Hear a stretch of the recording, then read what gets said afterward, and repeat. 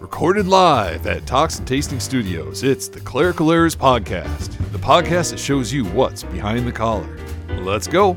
From the Talks and Tasting Studios, this is the Clerical Errors Podcast, the podcast that shows you what's behind the collar. This is Bullhagen. This is Berg. And no one else is here. No one else is here. What could go wrong? Absolutely everything. Do you have a nice Christmas? Yeah, it went well. I salted some lutefisk and baked it in the oven, and it turned out really great. My wife said she didn't even hate it, so... Wow. Yeah. Wow. The listener who doesn't know what lutefisk is, can you describe exactly what it is? Well, it is a... Well, here, I don't know how to quite... Let's just go with the Wikipedia article here. Okay. So it is dried whitefish, usually cod, but sometimes other types of fish, cured in lye.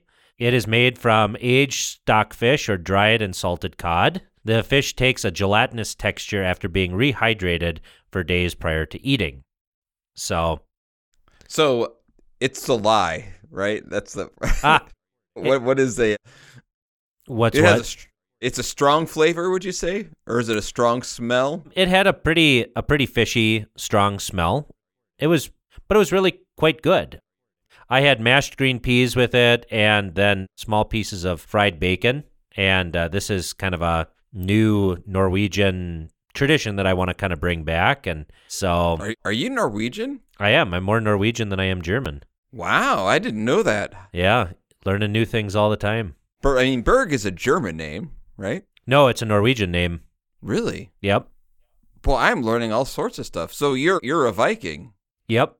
Wow. Can't you tell from my belligerent nature? That's the thing. Germans can be that way too. I don't know if you've noticed that.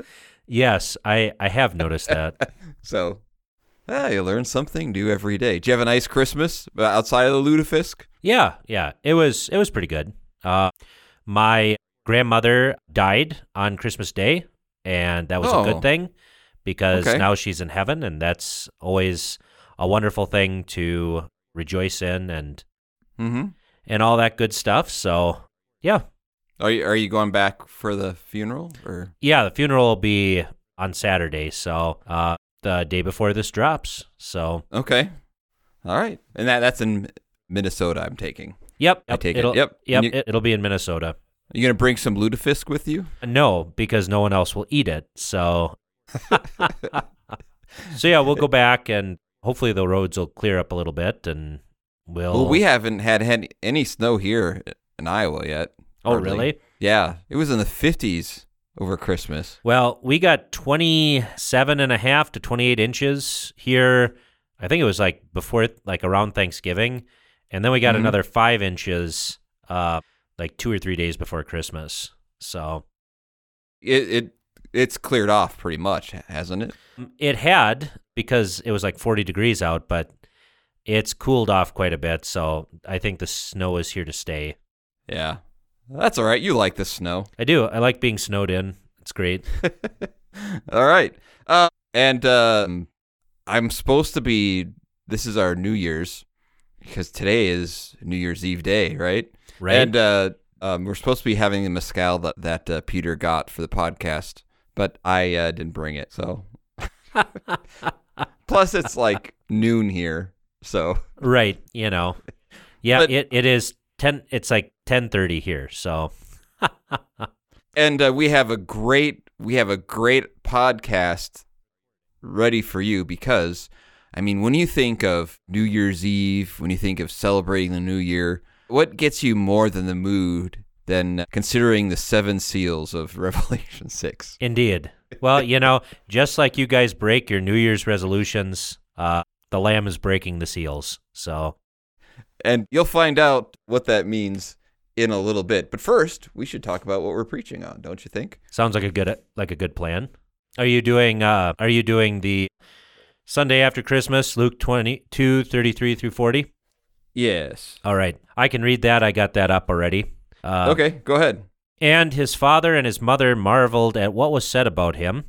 And Simeon blessed them and said to Mary his mother, Behold, this child is appointed for the fall and rising of many in Israel, and for a sign that is opposed. And a sword will pierce through your own soul also, so that the thoughts from many hearts may be revealed. And there was a prophetess, Anna, the daughter of Phanuel of the tribe of Asher. She was advanced in years, having lived with her husband 7 years from when she was a virgin, and then as a widow until she was 84. She did not depart from the temple, worshiping with fasting and prayer night and day. And coming up at that very hour, she began to give thanks to God and to speak of him to all who were waiting for the redemption of Jerusalem.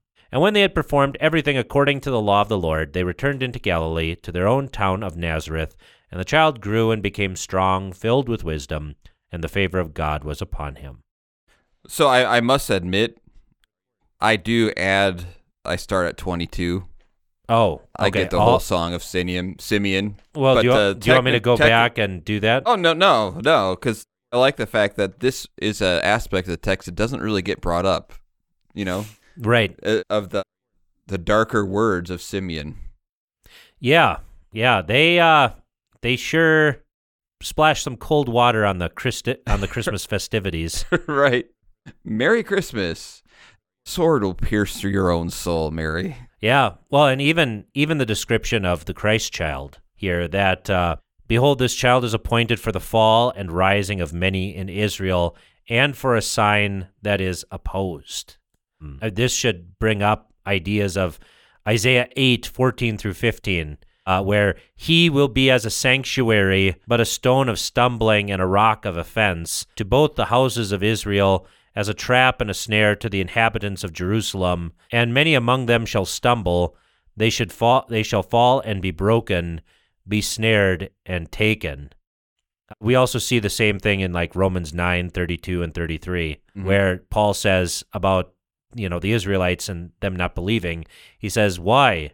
Because they did not seek it by faith, but as it were by the works of the law. For they stumbled at that stumbling stone.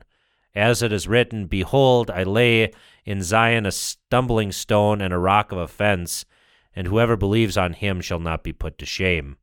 Or again, 1 Peter 2:7 through 8. Therefore, to you who believe, he is precious, but to those who are disobedient, the stone which the builders rejected has become the chief cornerstone, and a stone of stumbling and a rock of offense.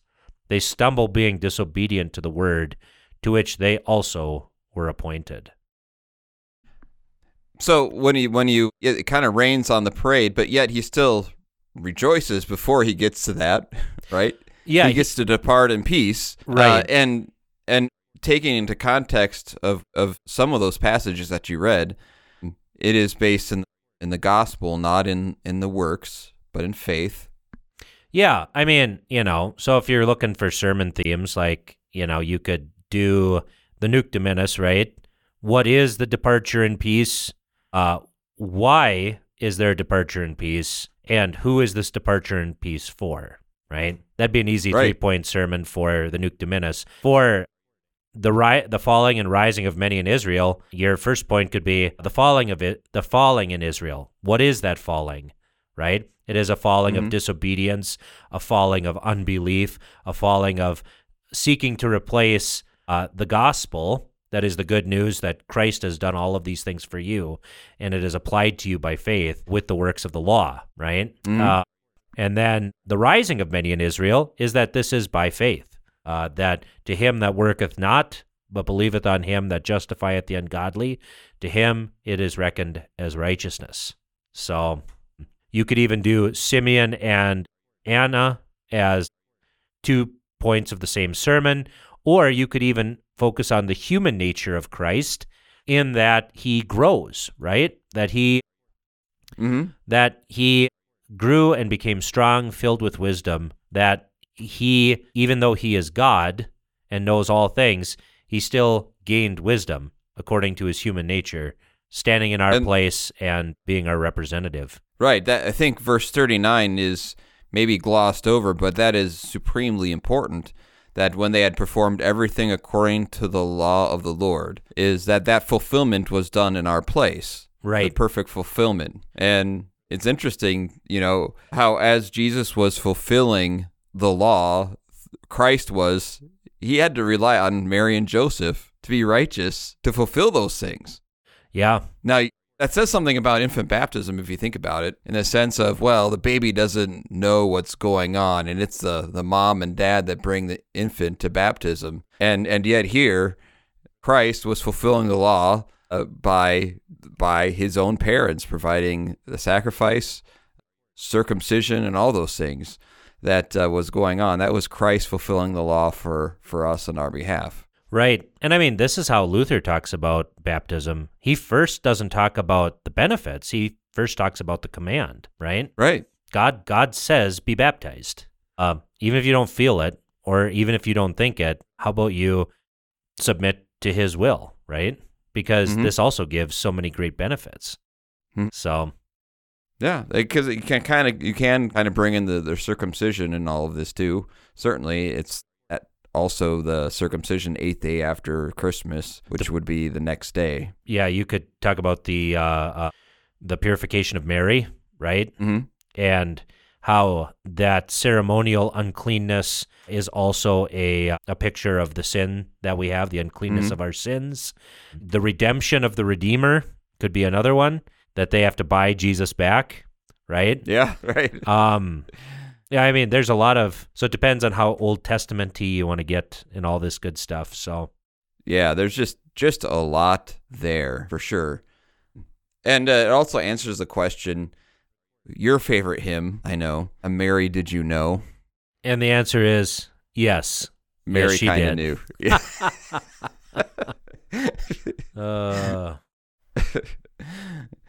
I like how I often wonder how many times it's been happened, like the Sunday before Christmas, where someone sings "Mary, Did You Know," and also had the Magnificat read. Yeah, exactly. I mean, it's just like, come on.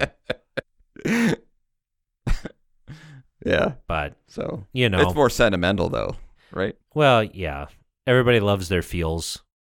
So, as Peter would be telling us to move on. We were kind of wondering what we could talk about today, and you had an idea. Explain your idea. Yeah, so my idea is I've been working on a project here. I posted a little bit over on Gottesdienst, and so you could go read that article as well. I'm doing a translation of what's called the Elector's Bible, or the Weimar Bible, or the Ernstinian Bible. This was a Bible that was commissioned, a study Bible commissioned by Elector Ernst from, what is the name of the title? Goethe. And he commissioned this Bible in the 1640s in order to teach the common people about the Christian faith and the like. And so I've been translating this Bible, and I'm hoping to have Revelation out by Easter available to purchase on Amazon and that sort of thing. So that's the goal. Hopefully I'll reach it. And right, now that you have to, now that it's Clerical Errors Podcast official. I know, right? Now I have to work even harder. And so what's the kind of the historical context then? So a little bit more. So what was going on that this was really needed? Because we're about 100 years or so after the word kind of was getting to everybody, right? 100 years, give or take? Yeah, so this Bible was written and commissioned about at the end of the 30 Years' War, which was a very devastating war it started between Protestants and Roman Catholics, and it's a long, sordid thing, but basically it devastated Germany. A lot of people died. A lot of people starved to death. There were marauding armies going through. Churches were destroyed. So it really just disrupted German life for a very, very long time. And the Elector, Ernst, he loved his people. He wanted them to be Lutheran. He wanted them to know what the Bible says. He wanted them to be able to read it. And literacy rates in his country were very, very high because he was a good ruler. He wanted his people to read. He wanted his people to have the skills to be able to read Holy Scripture on their own and to explain it to their children. Mm-hmm. And so this is, I don't know, I wish more rulers were like this. Right. So as you're translating Revelation, I imagine coming out of what had to feel and seem like an apocalyptic time, that kind of would find its way in what the Bible was saying, the notes. Actually, it's timeless. I'm very, very happy and surprised that most of this stuff is very, very relevant today as it was in the 1640s. The only thing that I might have to go back and change is Luther's note on the black horse and the quart of wheat for denarius, because he uses like the German coin Groschen and that sort of thing. And so that might have to be updated. But really, it's pretty timeless. It's pretty great. So, which is why I'm doing it. So I'll talk a little bit about the outline of this first.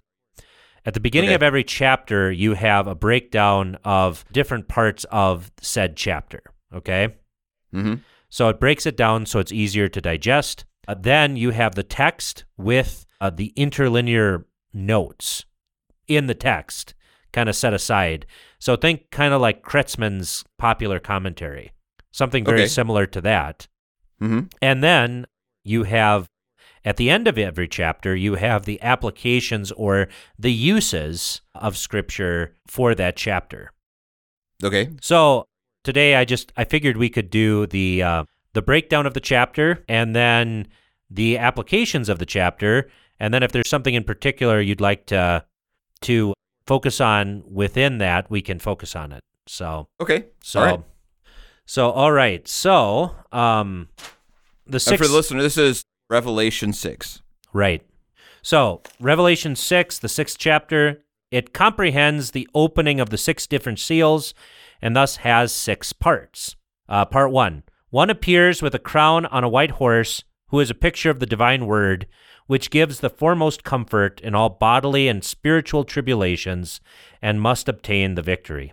Second, the 2nd seal indicates persecution, war, and bloodshed. Number 3, the 3rd, hunger and inflation. Number 4, the 4th, death and pestilence. The 5th means the situation of the conquering church, what the chosen souls think when the embattled church suffers such plagues. And finally, 6, a sad state of affairs or the number of terrible miraculous signs. So that is the breakdown of the 6th chapter, and it makes sense because there are 6 seals, so it makes sense to break it into 6 parts, right? Right. All right, so the uses or the applications of this chapter. The first application is teaching or doctrine. Christ is pictured with a bow that he goes out and conquers. Thereby indicated is the power of his word, that he lets the word be preached in the whole world and prevails against idolatry and the devil's might. And you can find that primarily in verse 2. So this application, the one riding the white horse is Jesus, and the bow is his word. Right. The second application is also teaching or doctrine. The one on the red horse takes away peace from the earth, that they might slay one another, is an illustration of the devil, who is a murderer from the beginning and the instigator of all persecutions, unrest, wars, and disputes, according to the providence of God. And you can find that primarily in verse 4. Number 3 is also teaching or doctrine, that God afflicts the people with expensive times and hunger distress, as alluded to here by the knight on the black horse. Such they deserve for their sins and great unrighteousness in trade and in life. Verses 5 and 6. What I find interesting about that whole discussion is we would assume that these type of things intensify, and I think we're seeing that more. And I think actually we're on a precipice,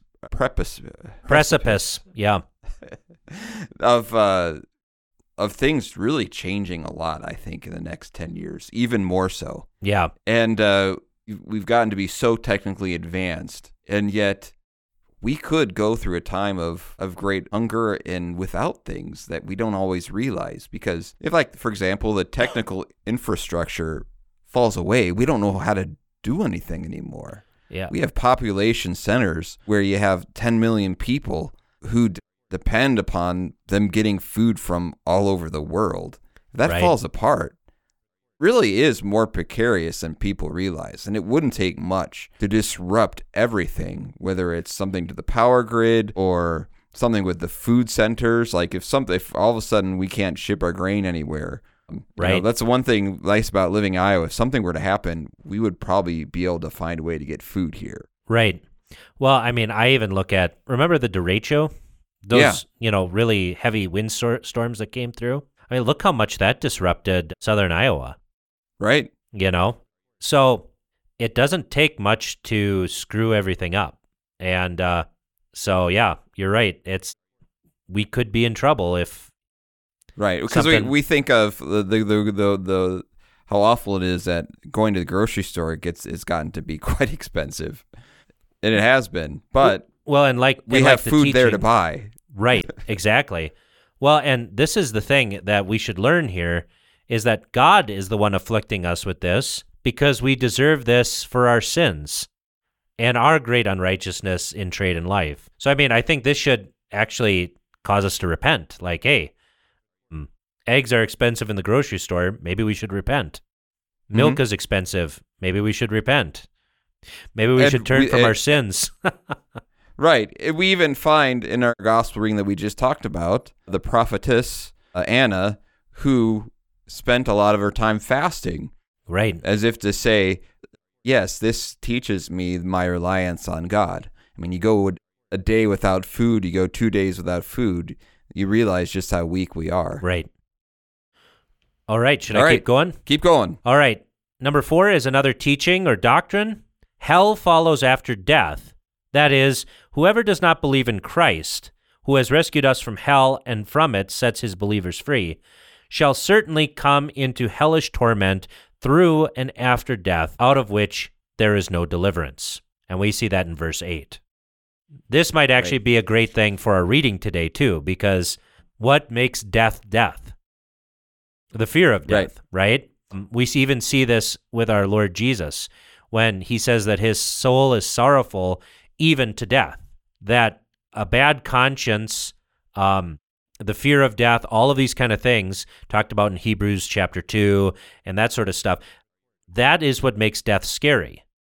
That makes death scary. But why does Simeon not fear death? Why is it a departure in peace? Well, because Christ has delivered his saints. He has set them free from the fear of hell through the forgiveness of sins, which is why, peace is the absence of guilt and strife and suffering and sorrowfulness and that sort of thing. So you actually see this in a weird way in the animal kingdom. Mm-hmm. And that when we think of animals and going through tough times, there is a layer that they don't have. For example, like a dog doesn't worry, what is this going to mean for me in 5 years? Right. Right? That's exactly it's right. Like they think, oh, when's my next meal? Okay, I'm hungry. Right. And all the things that, if a dog gets the dreaded cancer diagnosis, it's not losing any sleep over that. No, that's exactly right. We have that added layer. You see this and you probably noticed this in your son when he was an infant child getting a shot for the first time. Like, they're like, ow, and then they move on. And then once they understand what's going on, yeah, and then all of a sudden, it's a whole thing. Yep. And when we talk about death, I think animals have a fear of death in the sense of all the immediate threats that they have, but they don't spend a lot of time worrying about it. Right. And I mean, this is why Hebrews 2 talks about, Christ defeating the devil, because we're enslaved by the devil through the fear of death, right? Mm-hmm. And without Christ, we should be afraid, because when we die, hell follows after. Like, that is scary. You see this in Peter. Peter was afraid of death the night before Jesus died, and then very soon after the resurrection, he had zero fear of death and would say anything to anybody. Right, because exactly. What could they do to him? So, all right. Number 5 is another teaching or doctrine that the souls of the blessed dead who were killed for the sake of Christ are in heavenly repose and are gifted with perfect purity and holiness, denoted by the white robes, which is shown here in a bodily vision to John, verses 9 through 11. Which is a nice thing, that the saints, that the blessed dead, especially the martyrs, are in heaven. They are perfectly holy and righteous. They are with Christ, which is far better. But I think the thing that we sometimes forget about is they also have a question, right? How long, O Lord? Right. And their question is perfect because they no longer suffer from sin, right? Right. And this shows that there has to be a resurrection, right? That eventually God will come back, Christ will come back, and he will right every wrong. There is a way of also that the Bible teaches a way of seeing grace in both of them, too. I think I might have talked this in the last episode, that there is graciousness in his coming on the last day, but there's also graciousness in his waiting because the desire for more to repent. Yeah, exactly. Yeah, and that martyrdom, and I think we have to actually change our view on this some, is martyrdom is actually a great gift from God. You've been accounted worthy, and it's something that we should rejoice over. Yeah, you actually taught me something about that, too. In your description of the wounds of the martyrs, how in their glorified state they hold on to those, as though they are blessed battle wounds. You see this. The best example of this is when Christ appears to his disciples. What does he do? Yeah, he shows them their hands and his side. Right. And this is why you see images of the glorified John the Baptist, and he's like, yeah, and he's got a silver platter with his head on it, right? Which is awesome. Or Bartholomew holding his own skin, right? Right. I mean, it's great. I mean, people might think it's gruesome, but it's like, no, they overcame, and they overcame by dying for the truth. Right. It's their glory. It is their glory, and that's something, Dr. Adam Kuntz has talked a lot about that on Brief History of Power and that sort of thing. And, I think we need to start reading more martyr stories to our kids because, let's be honest, I mean, it's more likely that they will be persecuted and martyred now than ever before, right? Right. And so how do you prepare for something like that? Well, if we look at athletics, what do you do before the big game? You practice. You prepare. Right? Yeah, you train. You train, you practice. And I mean, as Christians, we should actually practice. And part of the way we practice is by reading the scriptures, reading the accounts of the martyrs and of the prophets who died, and by also reading maybe Fox's Book of Martyrs or something like that to kind of inculcate in us this sort of thing. Because if you wait until the big game without any preparation, it's probably not going to go so well. Right. So, and that's what I think dreams are used for, by the way. Because you have weird dreams of things that seem outlandish. I think it's your brain kind of running through the playbook a little bit. Yeah, Right? I think that's a good thing. I think it's a good thing to meditate on these things, think about these things, and also to change our view that suffering is necessarily bad or evil, because it's not. If you are martyred for the Christian faith, you are going to be under the altar, which is about as close to Jesus as you can possibly be, right? Yeah. And that's a great thing. So in other words, if you have a dream where you're at the gas station and you forgot to wear pants, that's your brain preparing you for the odd chance that might happen. You know exactly what to do. Yep, exactly. Well, and then the final application here is also teaching or doctrine. And it is the manifold insurrections, breakdowns in governments, the corruption of divine teaching, and the persecution of confessors is indicated through the great earthquake that goes back and forth in the world, incited by the Antichrist at all times. And that's in verse 12. So, is there anything in particular do you want to do a particular verse in this chapter here? Maybe look at some of the notes? Sure. Well, I'm trying to figure out which seal we're in right now is part of my issue. Yes. All of them. Just kidding. I will say, since that's the most recent, let's do the verse 12 when I open the sixth seal. Okay. All right, verse 12. All right, and I use King James here because it's copyright free. It's public domain, and it also fits pretty well with the Luther Bible text, so that's why I chose it. And I beheld when he had opened the sixth seal, and lo, there was a great earthquake. Now, here is the note behind it. Thereby, great insurrections and breakdowns in the world are indicated, especially in the churches, through heresies, the corruption of teaching, factions, and sects, which was followed by the anti-Christian kingdom. Back to the text. And the sun became black as sackcloth of hair. Note, thereby the corruption of teaching of the person, office, and benefits of the Lord Christ is indicated. And then it has a citation here, Malachi 4:2, and the Lord Christ, who is the Son of Righteousness, and his ascent from the heights, Luke 1:78, where Zechariah is talking about the day spring from on high shall visit us, right? Mm-hmm. Okay, back to the text. And the moon became as blood. Note, thereby pictured are the great persecutions in which the church, who is therefore compared to the moon because they receive their luster and light from Christ, and soon diminishes in this world, is painted in blood. And then the reference here is the Song of Solomon, chapter 6, verse 10, where it talks about the moon and the like. So Right. So Yeah, here we see that these are not just like physical manifestations, but these are actually symbols talking about spiritual realities, right? That the sun of righteousness, the sun being darkened here, is the darkening and suppression of the divine truth. The moon becoming as blood, this is the church, right? So, did you notice? To me, thinks of when I think of when Christ died. What happened? There was darkness, right? An earthquake, right? So, and, go ahead. Any other verses you want to do? Let's do verse 15. Verse 15. Okay. All right.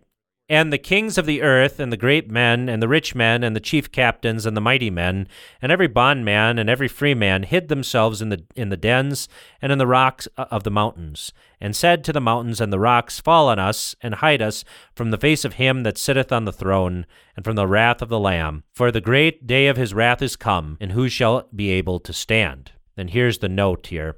And this is interesting, translating this, because I've only read this in Schmid's Doctrine of the Evangelical Lutheran Church, where he talks about an Oriental Antichrist, which is Islam, and an Occidental Antichrist, which is the papacy.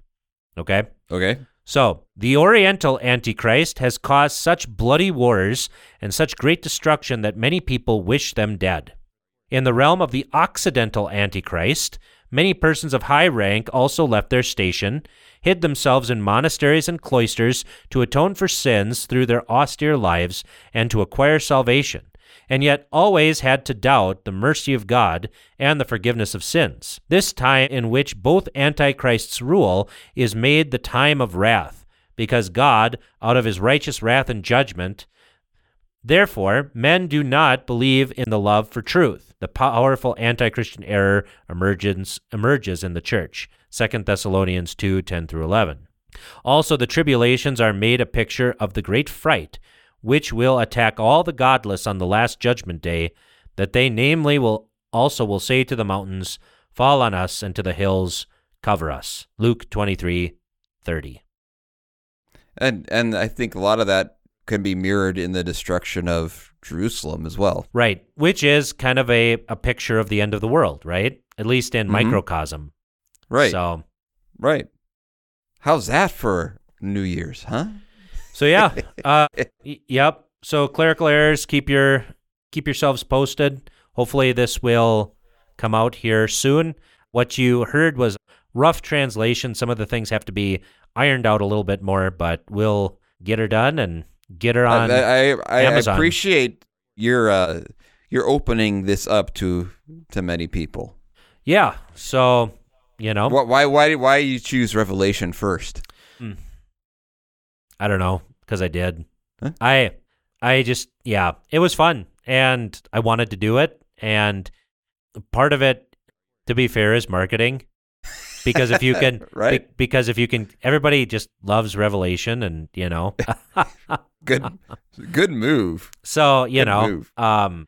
If we can find a nice title for this series, for this study Bible, and kind of get it out there, I think it could be really useful to Christians of all denominations, and hopefully get them on a better track than what is being taught now in Revelation. So, yeah, because this is kind of like many of the weird ideas about Revelation have come more recent than when this was written, and it kind of just ignores all that mess.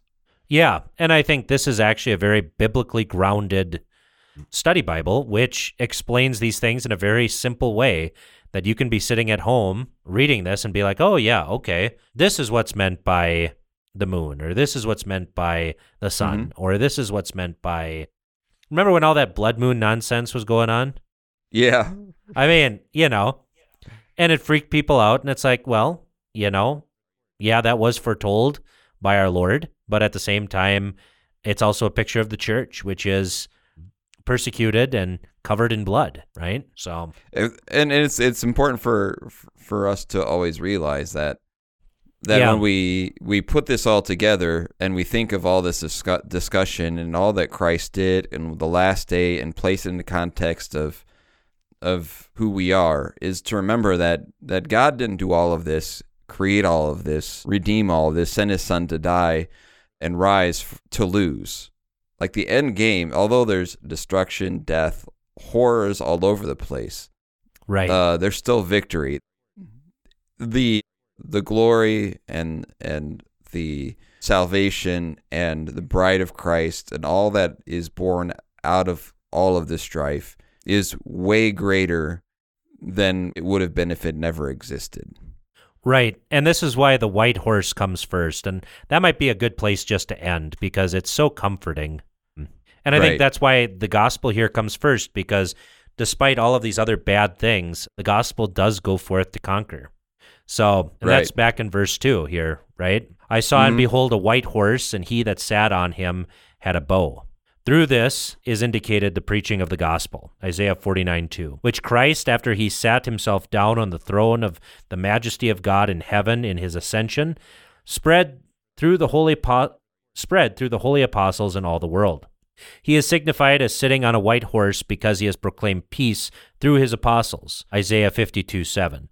Also signified by the signs of victory, because the conquering lords, who held their triumphs in Rome, rode upon white horses. The power of the gospel is indicated by the bow, because it penetrates the hearts of men as a sharp arrow, Psalm 45:6, till it parts soul and spirit, even marrow and bone, Hebrews 4:12. And he went forth conquering and to conquer. He, as a valiant hero through the gospel, overcame and put down all the wisdom and power of the world, especially heathen idolatry, so that the nations fell from his sharp arrows, Psalm 45:6, and were brought to the knowledge of the heavenly truth. By the mighty weapons of spiritual warfare, he destroyed the pretensions and every high thing that rose up against the knowledge of God, 2 Corinthians 10:4-5. Because the word of the gospel must give the best consolation and preserve the victory in all spiritual and bodily plagues which the contending churches encounter, and which are described below in this chapter. The same message is given at the beginning, even before the plagues are described. Beautiful, beautiful. And what that proves too, as you read that, well, why do we need an explanation or like this? Well, if you remember, at the heart of what was going on at the Reformation in the years following is the fact that Scripture interprets Scripture. And all this Bible is doing is, if you look at the scriptural references, it's just pointing you back to other parts of Scripture. You want to understand this? Well, look what this says. Look what this says. Look what this says. Right. All right. We do have, I want a couple of emails. I don't want to get way too in the emails. It's hard for me to do without the producer here. But we had a listener who said, It did not go unnoticed that the music behind, this is from our last episode, the music behind Berg's behavioral analysis was Dance of the Sugar Plum Fairies. Oh, boy. So thank you, listener. We also excited to say that we did get an email back from our super fan saying that he did receive the orders. Remember, he's going to do, he's accepted the super fan, and we asked him to record the weather of the Amber Days, then see if it rightly predicts the weather. Nice. So, it's going to be rad. So he does have a question. Maybe Berg can answer this one. I love the confidence they have in me in these questions often. Maybe Berg can answer this. I believe in you, Bullhagen. He says, Christians fast on Wednesdays and Fridays regularly. So what happens if a fast day falls on another fast day? Do you double fast? Is it like multiplying negatives and you feast? Or do you get double points like Ramadan? Help me. I need to know. Nothing is at stake. That's pretty good. Well, I mean, you could. Yeah, fasting is fine outward preparation. If it falls on another fast day, it all really depends on your health and where you're at. If you're healthy and your fast days consist of maybe like one meal a day, depending, maybe you go the whole day fasting if you can handle it. I would not recommend that for diabetics or for pregnant women or those kind of things. Right. Or the elderly. So it kind of just depends, right? If you're already fasting with just water, you really can't fast more than that. So it really kind of depends on what your fasting looks like. Are they smaller meals? Well, you could always make them smaller. You could maybe do like a bouillon soup or something. So yes, that's the thing. This is fasting in the gospel, not in the law. It's not like you have to do this. It is, right, as Luther would say, outward training. And well, it's as like soon he as said, it becomes a law, nothing is at stake, right? Right. My suggestion would be like if you have two that happen to fall on the same day, you just do them both really fast. There'd be like fast. Nice. Like, I don't have a lot of time. I'm just going to fast for the next half hour. Well, and the great thing is about fasting is like all of the benefits that go along with it. Like there are not just spiritual benefits, but also physical benefits to intermittent fasting and that sort of thing. So, right. Thanks be to God. Right. But yeah, don't ever forget why you're doing it, right? It's not just to do it, but, I would actually, if 2 fast days even fall together, maybe you actually do more Bible reading, Yeah. Something along those. And remember that man does not live by bread alone, but by every word that proceeds from the mouth of God. So you could actually add something that way.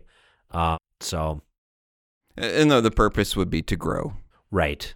So, and that's what all of the outward training is for. It's to recognize our reliance on God, to discipline our own bodies. We actually did talk about already the fact that food could be a limited supply. I mean, what is a better way to prepare for that than to actually get used to not having food? Exactly. Well, what I've found too is like when I fast, I actually end up having more energy, which it seems kind of weird, but it's true, right? Your body will actually heal itself better overnight if you do kind of a long fast overnight. So, yeah. And your cells will repair themselves. It'll eat some of the bad cells. So yeah, there are a lot of benefits to it. But I would be careful, especially if you're elderly or you have diabetes or something like that. Just, I would consult your physician or something. Right. We don't need anybody fainting and make sure you drink, take enough electrolytes too.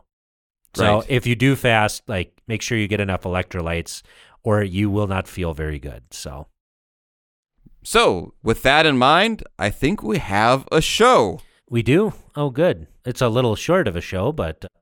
Hey, Peter will be very thankful. Well, thank you for listening. This is Bullhagen. This is Berg. And may your seals be broken. Thank you for joining us. This podcast is available on iTunes, Google Play, Spotify, or wherever else you get your podcasts. Questions, thoughts, concerns? You can contact us on Facebook at facebook.com/Clerical Errors Podcast, on Twitter at Clerical Errors P for podcast, or email us at feedback@clericalerrors.org. Thanks for listening to Clerical Errors. See you next time.